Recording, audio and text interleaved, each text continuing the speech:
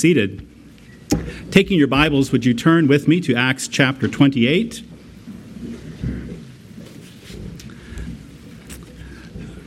Beloved, we have come to our final reading in the book of Acts this morning.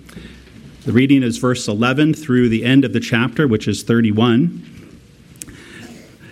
We have recently heard, under the tutelage of Luke, how the Apostle Paul was brought to Rome safe alive through the most extraordinary weather event that many on that ship had probably ever seen. 14 days, neither seeing sun nor star, cast aground on an island called Malta, and everyone spared. Well, now we will come to the final movement of Luke in his sequel book. Of course, the Gospel of Luke is his first, and the Acts of the Apostles his second. And here in this final reading, we will see that purpose for which this entire book has been written. Of course, Luke is simply reporting historical facts that he has gathered, but under the care of the Holy Spirit, he is reporting them in a certain arrangement. And he has set before the church of Jesus Christ for the ages to come a proper vision of the supremacy, of the ultimacy, of the gospel of Jesus Christ. Let us pray. Father, help us now as we are upon the occasion of your word being publicly read and preached. Lord, we do come to you, for it is you who has the power to help us. Lord, we confess that according to your word, your wonderful works have transpired by your own speech. You spoke, "Let there be light," and the first creation came forth. You spoke, "Let them live in my Son," and the second creation was born through faith in Jesus Christ. Lord, we thank you and we praise you that you are speaking to us yet. But Lord, we need your help. We pray that your Holy Spirit would attend to our hearing, and that you would indeed overcome in us that dullness, that resistance, that indifference that we all had before we first heard your effectual calling. You overcame it in our conversion. It was your pleasure to do. We ask, Lord, now as your children, for you to overcome again our weakness and let us benefit from your word today. We pray for our sons. We pray for our daughters, that they would too hear the voice of the Master, and that they would believe his word, that they would indeed cling fast to him and to his mediation on the cross and at your right hand today, and that they would even excel us in holiness of life. Lord, let us all hear, we pray. Help us all, or else we cannot be helped. We ask it in Jesus' name. Amen. Acts 28, verse 11, this is God's word. After 3 months, we set sail in a ship that had wintered in the island, a ship of Alexandria with the twin gods as a figurehead. Putting in at Syracuse, we stayed there for 3 days. And from there, we made a circuit and arrived at Rhegium. And after 1 day, a south wind sprang up, and on the second day, we came to Puteoli. There we found brothers, and were invited to stay with them for 7 days. And so we came to Rome. And the brothers there, when they heard about us, came as far as the Forum of Appius and 3 taverns to meet us. On seeing them, Paul thanked God and took courage. And when he came into Rome, Paul was allowed to stay by himself with the soldier that guarded him. After 3 days, he called together the local leaders of the Jews. And when they had gathered, he said to them, "Brothers, though I had done nothing against our people or the customs of our fathers, yet I was delivered as a prisoner from Jerusalem into the hands of the Romans. When they had examined me, they wished to set me at liberty, because there was no reason for the death penalty in my case. But because the Jews objected, I was compelled to appeal to Caesar, though I had no charge to bring against my nation. For this reason, therefore, I have asked to see you and speak with you, since it is because of the hope of Israel that I am wearing this chain." And they said to him, We have received no letters from Judea about you, and none of the brothers coming here has reported or spoken any evil about you. But we desire to hear from you what your views are. For with regard to this sect, we know that everywhere it is spoken against. When they had appointed a day for him, they came to him at his lodging in greater numbers. From morning till evening he expounded to them, testifying to the kingdom of God, and trying to convince them about Jesus, both from the law of Moses and from the prophets. And some were convinced by what he said, but others disbelieved. And disagreeing among themselves, they departed after Paul had made one statement. The Holy Spirit was right in saying to your fathers, through Isaiah the prophet, go to this people and say, you will indeed hear, but never understand. And you will indeed see, but never perceive. For this people's heart has grown dull, and with their ears they can barely hear, and their eyes they have closed, lest they should see with their eyes, and hear with their ears, and understand with their heart, and turn, and I would heal them. Therefore, let it be known to you that this salvation of God has been sent to the Gentiles. They will listen. He lived there 2 whole years at his own expense, and welcomed all who came to him, proclaiming the kingdom of God and teaching about the Lord Jesus Christ with all boldness and without hindrance. This is God's word.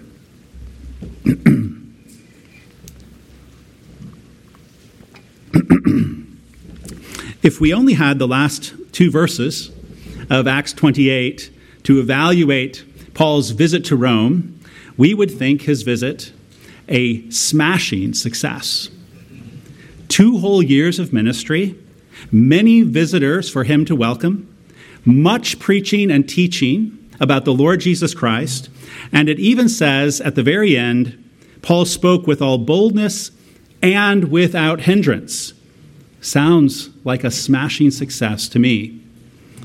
But if we only had those last 2 verses, we would not know Paul spent most of every day for 2 years chained to a Roman guard.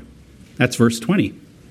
If we only had the last 2 verses, we would not know Paul was prevented from going wherever he wanted, whenever he wanted.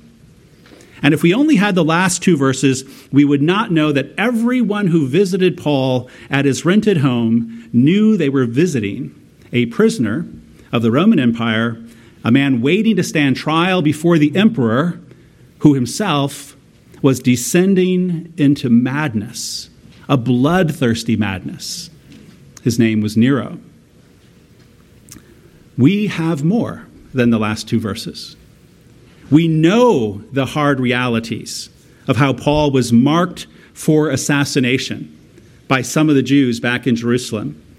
We know the hard realities of how he was brought to Rome via a shipwreck. And we know that he was chained for 2 years. And because we have more than the last 2 verses, we also know something else. We know that the Jewish leaders in Rome rejected Paul's message. They rejected the salvation of God in Jesus Christ. In fact, this is a big feature in the way Luke ends this, his second book. We hear about this rejection in verse 23 through 28, and I will return to it a little later before we're done. So with the addition of those hard realities, with the addition of that news of the Jewish rejection in Rome, how do we evaluate Paul's 2 years now? Do we move the needle from success to failure? Beloved, it is always a strong temptation in us to think that we cannot successfully do God's will because of either affliction or opposition. Have you ever been so tempted?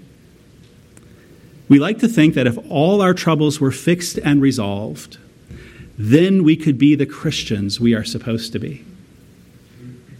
If all of our children were born again, then we could be the Christian we were supposed to be. Then we would talk about Jesus in our home the way we're supposed to. If we didn't have this terrible boss, then we could be the Christian at work we're supposed to be. then we could talk about Jesus the way we're supposed to. On and on it goes. We like to think that if all our troubles were fixed and resolved, then we would have the Christian experience we are meant to have. When we give into this temptation, we are really beginning to believe that man is big and God is small. We are beginning to believe other people and other forces are all powerful, but God is weak, senile, cold-hearted, indifferent, or mistaken to have placed us in the setting we are in, a setting of affliction and opposition, very much like Paul's.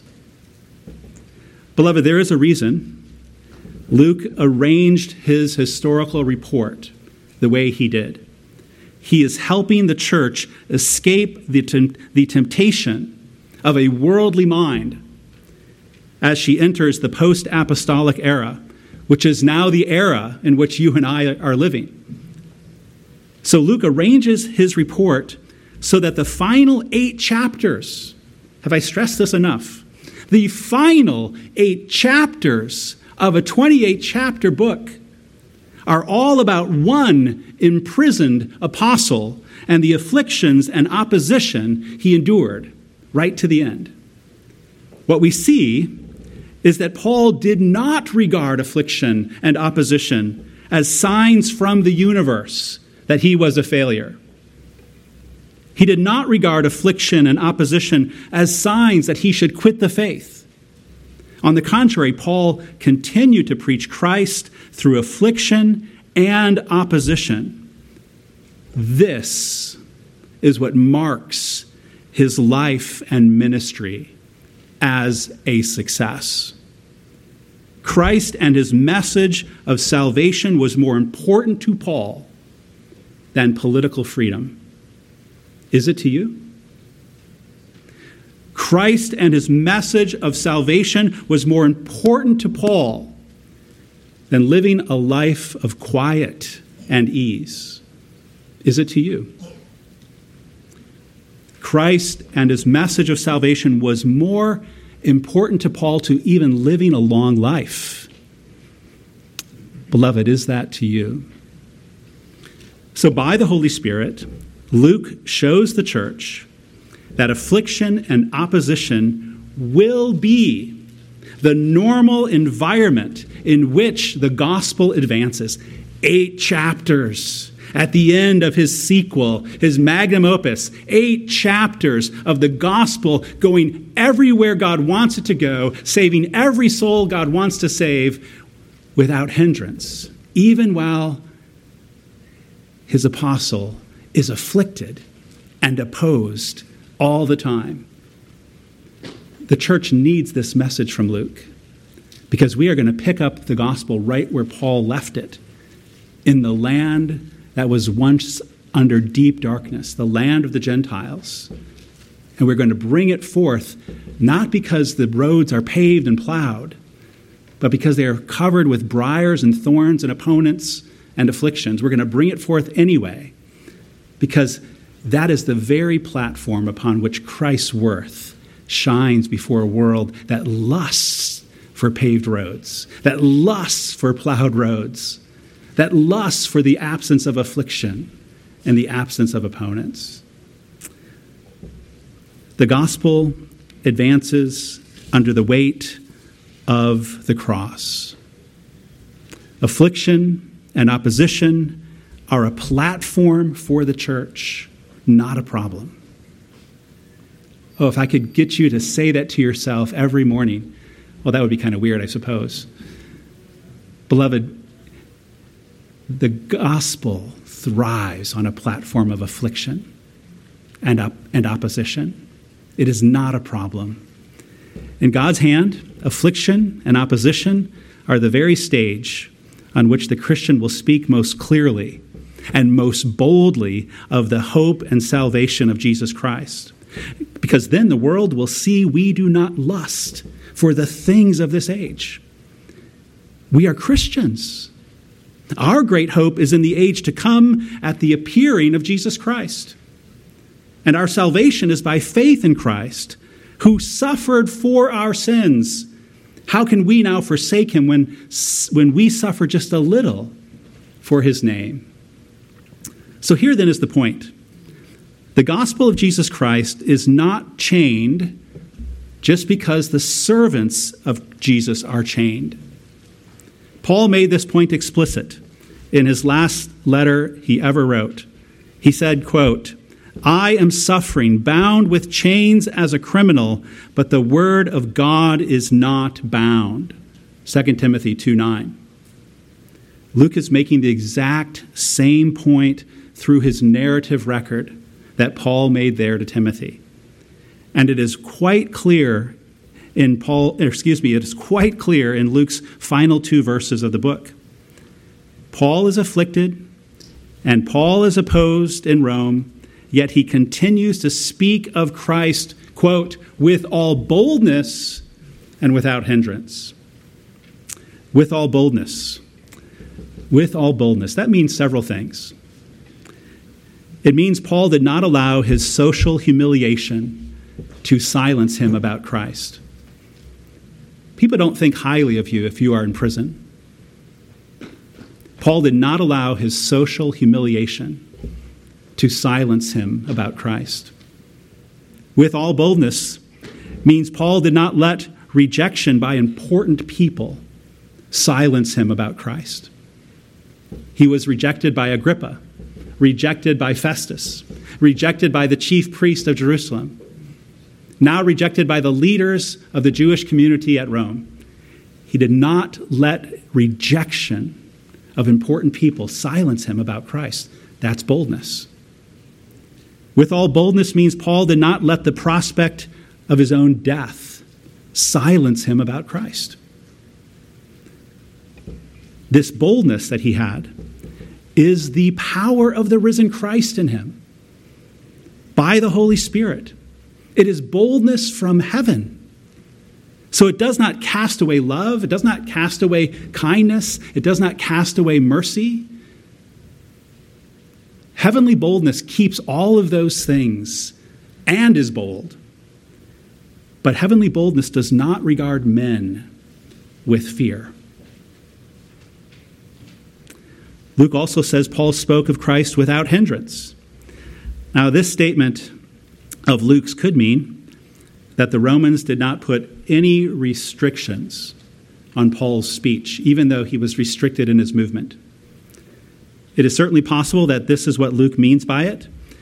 And if so, it would be Luke's way of saying, just as Paul had internal freedom to speak of Christ, that's boldness, he had external freedom to speak of Christ. That would be without hindrance. The Lord had chained Paul's body, but not his mouth. And this is often how the Lord deals with us, his servants. He will often afflict us in many ways, but leave our mouth open so that we can sing praise, so that we can pray, so that we can speak of Jesus Christ. We saw this in the life of Job. Everything seemed to be afflicted, but we never read of his tongue not working. And everything he said was confirmed by the Lord, unlike everything his friends said. So this without hindrance could simply be a reference to a speech code. But there may be a double meaning to those very final words of the book, which is really actually just one word in Greek, without hindrance, the last word. Instead of it being a statement on Roman speech codes for prisoners, it may be a statement on the fruitfulness of the gospel. It could be Luke's way of ending this whole book by saying, no affliction, no opponent hindered the harvest of elect souls which God intended to harvest in that great city of Rome. Paul even speaks of this harvest in one of his prison epistles, the letter to the Philippians. At the very end of that letter, which Paul wrote during these 2 years of house imprisonment, at the very end of Philippians, Paul says, "All the saints greet you, especially those of Caesar's household." That's Nero's house. And we know a few things about the word household. Paul is saying even some relatives or perhaps close family members to Caesar have been saved. But that is not all. Earlier in Philippians, Paul says, the gospel has become known throughout the whole imperial guard and to all the rest that my imprisonment is for Christ. Philippians 1:13. Even some of the elite military men, the Praetorian Guard, they were known as, have been saved. But that is not all. Paul then says to the Philippians, and most of the brothers, having become confident in the Lord by my imprisonment, are much more bold to speak the word without fear. Philippians 1:14. Beloved, that right there is also one of the main reasons Luke has written so extensively of Paul's afflictions and opposition, to make you a confident Christian. Our confidence as a church, your confidence as a Christian, comes from one place only. And to say it first in brief, it comes from the Lord. Paul said, most of the brothers became confident in the Lord because of his imprisonment. Philippians 1:14. Now, whenever we say the Lord, we mean Jesus Christ, crucified for us sinners and raised from the dead for us sinners and seated at the right hand of God in heaven for us sinners and ruling in triumph with all authority and power for us sinners and coming again for us sinners. That's what we mean whenever we say the Lord. We mean him.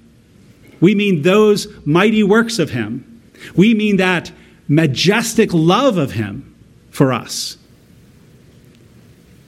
That is what we mean by the Lord. So to become confident in the Lord means the Holy Spirit helps us see by faith the ultimacy of the Lord's kingdom and the ultimacy of the gospel of his salvation. This is what the brothers were seeing more clearly by Paul's imprisonment. They were seeing more clearly the ultimacy of the gospel. And I fear, as a pastor, that for some of you, the gospel is not ultimate. I fear that your children's sports are more ultimate to you than the gospel. I fear that having a peaceful home life is more ultimate to you than the gospel. I fear that having money and leisure is more ultimate to some of you than the gospel. Beloved, this is what keeps me awake in the middle of the night, praying for you. We live in a decadent age where even the Church of Christ has imbibed deeply of the affluence and leisure of a society covered with screens and streaming videos. You don't like inflation. You don't like taxes. Of course we don't. But you are among the wealthiest people that ever lived on the planet. And it is so easy to give your heart to an ultimacy that is not the gospel of Jesus Christ. And when you do, you lose your confidence in the Lord. And the church then loses her confidence in the gospel. And then we stop sharing the gospel. J.C. Ryle, a bishop, pastor in England, 150 years ago, said this: the man who can take deep interest in politics or sports or money making or farming, but none in the conversion of souls is no true Christian. He is himself dead and must begin to live again. He is himself lost and must be found. For such a man has found his ultimacy in the things of earth. He has found his ultimacy in the world. He has found his ultimacy in the flesh. And here's perhaps strange news. Christians in the visible Church of Christ, sitting in church pews this morning throughout Pleasantville, Wisconsin, which we call the Fox Cities, they have also fooled themselves. Their ultimacy is in things of the world, and they use their Christian faith to obtain it. One of our dearest brothers and fathers, J. Gresham Machen, in his wonderful book, Christianity and Liberalism, now 100 years old this year, wrote these words: Christianity will combat Bolshevism, but if it is accepted in order to combat Bolshevism, it is not Christianity. Christianity will produce a unified nation in a slow and satisfactory way, but if it is accepted in order to produce a unified nation, it is not Christianity. Christianity will produce a healthy community, but if it is accepted in order to produce a healthy community, it is not Christianity. Christianity will promote international peace, but if it is accepted in order to promote international peace, it is not Christianity. Our Lord Jesus said, "Seek ye first the kingdom of God and his righteousness, and all these things shall be added unto you. But if you seek first the kingdom of God and his righteousness, in order that all those other things may be added unto you, you will miss both those other things and the kingdom of God as well." Beloved, I bring this before your attention today because in our text, there's a noticeable group of people who knew their Bibles better than you probably ever will. There is a noticeable group of people in our text today who were covered in the outward form of religious life. They were distinct from their neighbors, whom they mildly and quietly, well, deeply and quietly despised. I speak of the Jews. They lived among the Romans with hatred and did not want to see the Romans receive the salvation of God in Jesus Christ. And they rejected the salvation of God brought to them by God's apostle. Why did they reject it? Because it did not give them the kind of kingdom they lusted for. You see, the Jews by and large, not exclusively or absolutely, but the Jews by and large lusted for a kingdom of this age. They wanted the Messiah to come, and they would know that he was the Messiah because he would give them back all their earthly goodies. He would put them back on top. He would make them wealthy. He would make them fat. He would make them free. They wanted an earthly salvation, an earthly kingdom. And when the true Messiah came and he said, "I have come to bring fulfillment to all which these earthly signs were merely pointing to, a heavenly kingdom, a kingdom of salvation, a kingdom that covers your sins and makes you new creatures in righteousness." When he came and offered that, the same kingdom Paul is preaching, they rejected him and they reject his apostles. Paul said the Gentile church could end up doing the same thing. You can read about that in Romans 11.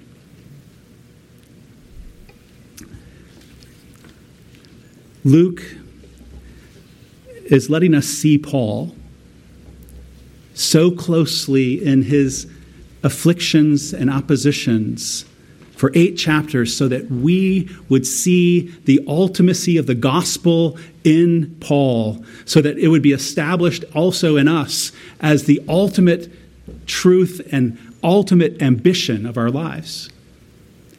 And the gospel promises us heaven, not earth.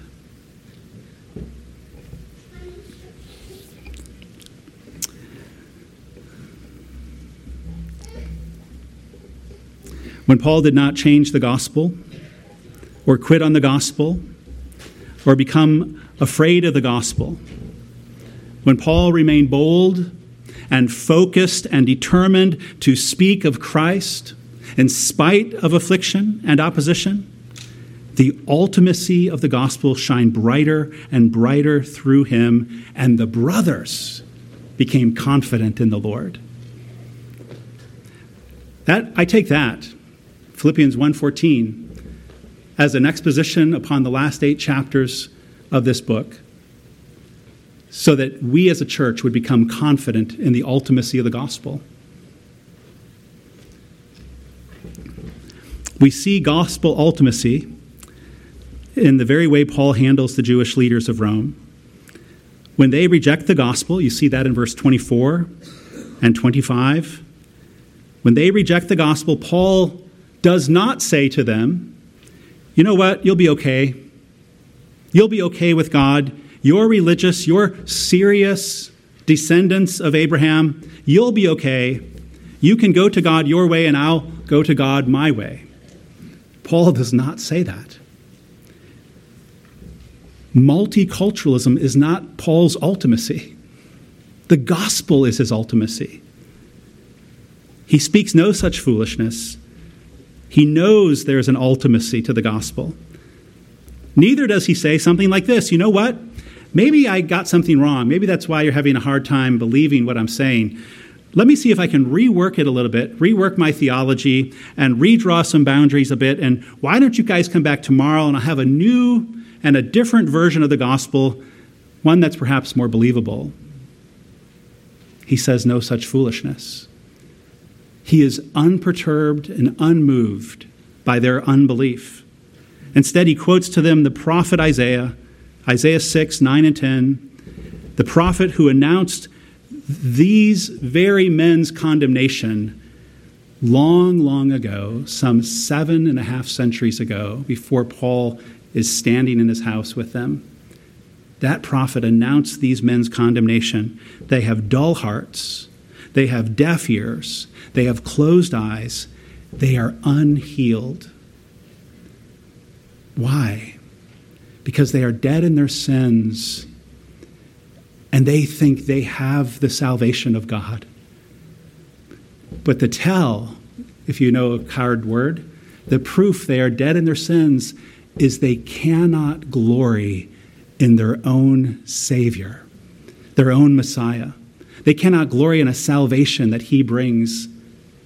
They reject him because he does not give them earthly treasures. Now, Paul does not regard, you can see it, he does not regard the rejection of the Jews as any sign that he should modify his message, because the gospel is ultimate.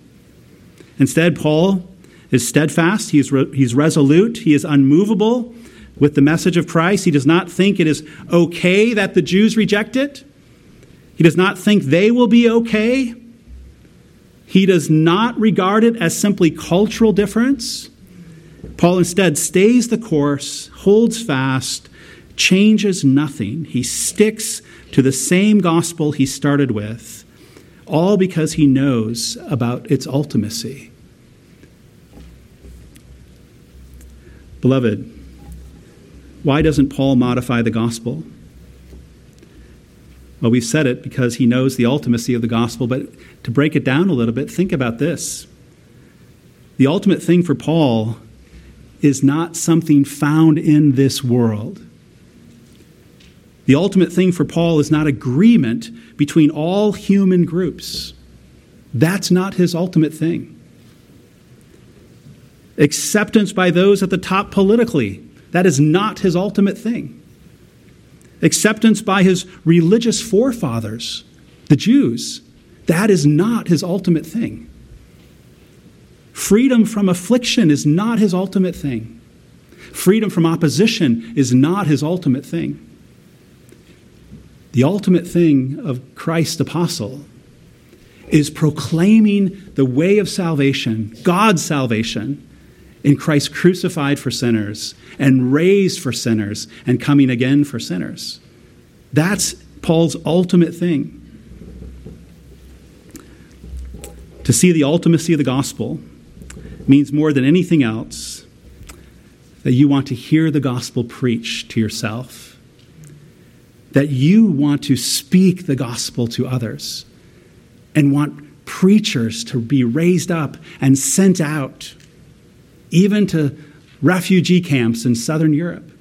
You want that gospel to get out, and that is your ultimate.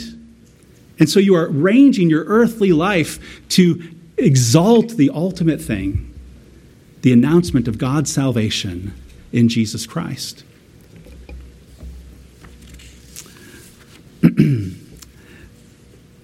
In his book, The Screwtape Letters, C.S. Lewis has Screwtape writing to Wormwood these words: "Once you have made the world an end and faith a means, you have almost won your man.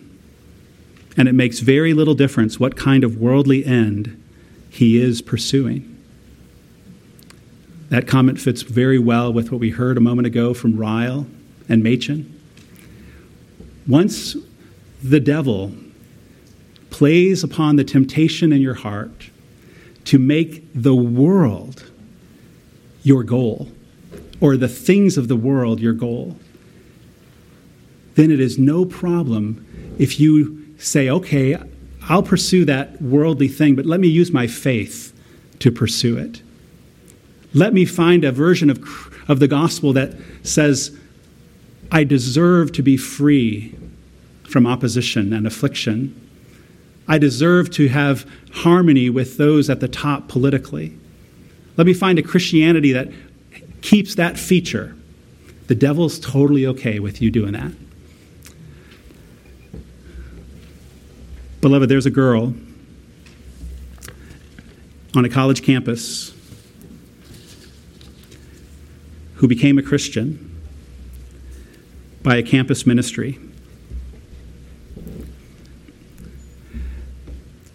That's when the heat started to be turned up on her life from her forefathers. They phone called from across the ocean. They wrote letters. They sent telegrams. They even sent persons who could handle her and bring her back, perhaps snatching her off the street if they got lucky and putting her in a van, dosing her with a drug to keep her controllable as they worked their way through an airport. But by God's grace, it never happened. She was hid from house to house, from house to house, and she continues in the faith today in New England. That girl needed the very same thing you and I need that's laid down in this text before us for the last 8 chapters. It is a servant of Jesus Christ showing that acceptance with his religious forefathers is not ultimate. And that is a deep, deep cord to break. But it must be broken. This is why, of all things, the book of Acts ends on a statement from the Apostle Paul that condemns the Jews in their rejection of their own Messiah. There's no flattery to them in what Paul says from Isaiah 6. And that is a glorious thing, because in the post-apostolic era in which you and I now live, we need to see that the gospel has ultimacy. Not our earthly relations, not even those in our own home, Jesus says in Matthew 10. The gospel of salvation is our ultimate. And it's there that we learn how to deal with all the afflictions and all the opposition in a way that is honoring to that same grace and mercy that the gospel offers to sinners. We will not learn it by making a family member, a forefather, ultimate. Beloved, I urge you this morning to indeed search and examine your own life. Are you still dead? Are you still a dead man? Are you still a dead woman? Cut off from God, languishing in a state of misery and darkness, because you are pursuing everything but Jesus Christ and the salvation of God. That you want things of this world more than you want the things of Christ's kingdom. If it is true of you, the best thing you can do is to acknowledge before his throne that you are dead. Call out upon him, Son of David, have mercy on me. Son of David, have mercy on me. Son of David, have mercy on me. I'm a blind Bartimaeus. Heal my eyes. He will not reject the humble, penitent petitioner. For those of you who are even this morning made confident in the Lord because you have seen the endurance of Paul holding to the ultimacy of the gospel, if that's you today, rejoice, because it is grace that has kept you in that confidence.